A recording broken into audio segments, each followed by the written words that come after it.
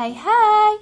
Back again with me, the most cheerful announcer. Who else if not Gita Amalia Putri on the G-Podcast. I'm Gita Amalia Putri, very happy to accompany you on this occasion. How are you there? For friends who are listening to the G-Podcast for the first time, welcome! G-Podcast is a podcast about business talk, traveling, and more. In this episode, what we will discuss is planning a trip, how to do business trip interspersed with holidays and more, how to manage between work and vacation, how to choose a good hotel, and what transportation is good to support during the holidays. On this occasion, we will discuss planning a trip. Before you start listening, you can prepare snack to accompany listening to this podcast. When we are going to go on a trip, it would be nice for us to make plan for the trip. What we will discuss is how to make the trip run well and exciting. Where was your last vacation? Did you enjoy it? Business travel refers to short work trips, for example, just to one place then back. Meanwhile, business trips take longer and there are many places to visit during the trip. Examples of business trip include meet with customer or client, visit suppliers, attend seminars or conference or training, review trends, customer characteristics or markets in other areas, visiting a place to check the progress of a project, visiting potential customers, open network, take care of an administration or problem in other areas. Okay, let's start our session this time. Starting with how to divide your time between vacation and work. Let's see. The first is getting to know the concept of work-life balance. Work-life balance is a condition when you can divide your time between work and personal, family, and other important matters. Currently, many people have difficulty realizing a work-life balance because they fail to set priorities and focus too much on work matters. Okay, the next tips is to set clear boundaries between work time and personal time.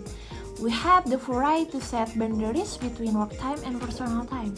For example, you decide not to answer work-related chats outside of working hours.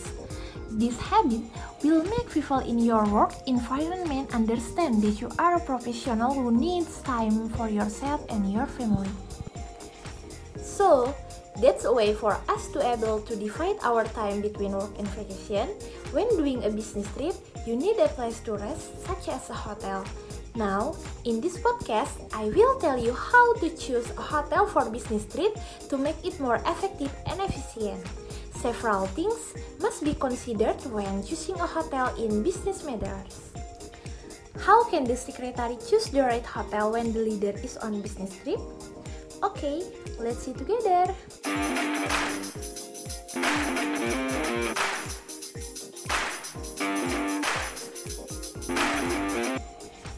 The first, budget. The most important thing is to make sure of the budget for lodging. This is a reference in choosing a hotel classification based on the start or need. Hotels usually offer a corporate rate. This can be used if the leader often make business trip to that city or country. The second, purpose of business trip. Knowing the purpose of business trip, whether for meetings, seminars, or corporate visits, for meetings or attending seminars, try to stay at same location as the event venue so that it is more practical and you don't have to pay for the transportation costs. Next, facilities. Look for hotels that have facilities as needed on a business trip. For example, room with facilities as needed, Wi-Fi that can be accessed easily, fast and free of charge, business center. If the leader wants to hold a private meeting, sport facilities such as fitness center, swimming pool, etc. Modes of transportation. When the leader has to travel using a mode of transportation, make sure the hotel is always ready to provide it. Next, location.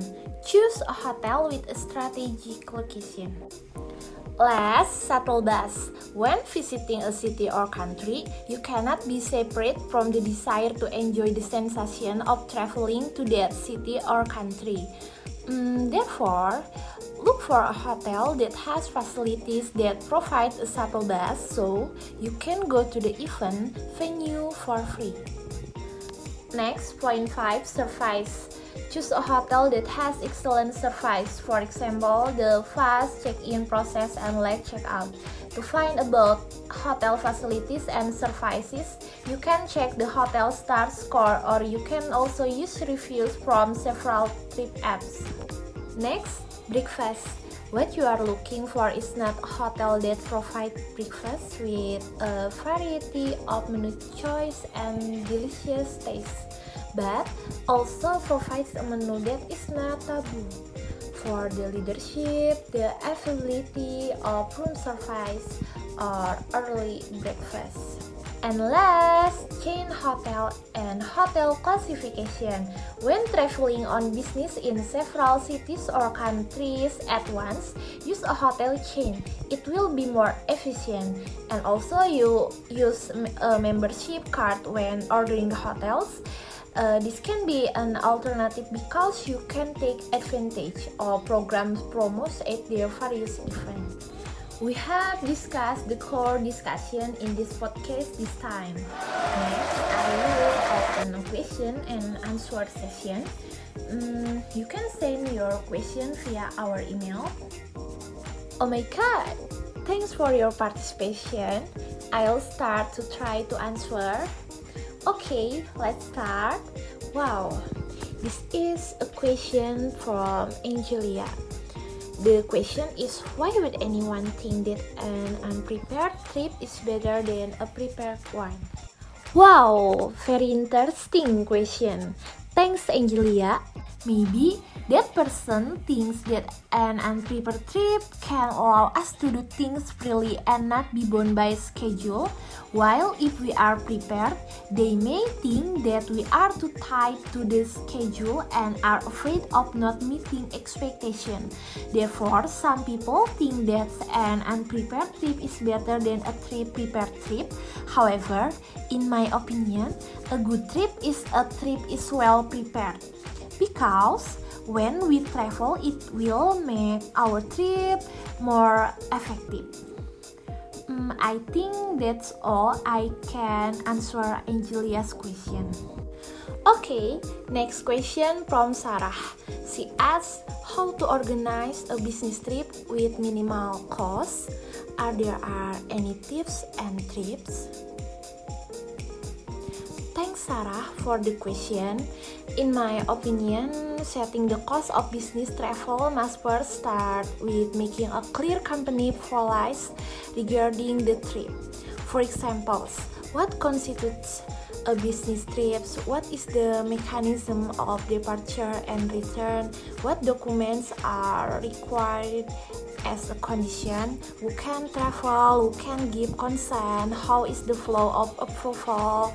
What to report from the trip? How to pay for travel expense? So we have to know what we need during a business trip. After that, we just arrange what expense must be added and what must be reduced. Thanks, Sarah, for the question. In my opinion, setting the cost of business travel must first start with making a clear company policy regarding the trip. For example, what constitutes a business trip? What is the mechanism of departure and return? What documents are required as a condition? Who can travel? Who can give consent? How is the flow of approval? What to report from the trip? How to pay for travel expense? So, we have to know that we need during a business trip. After that, we just arrange what expense must be added and what must be reduced. I think that's all I can answer Sarah's question. Thanks to all loyal G Podcast friends who have asked.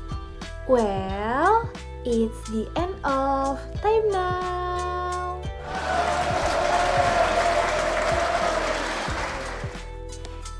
you to friends who have been loyal to listen from beginning to end doesn't feel like time is running fast. Thanks for listening to my podcast. I'm Gita Amalia Putri and I say goodbye. Thank you and see you on the next G podcast. Bye bye.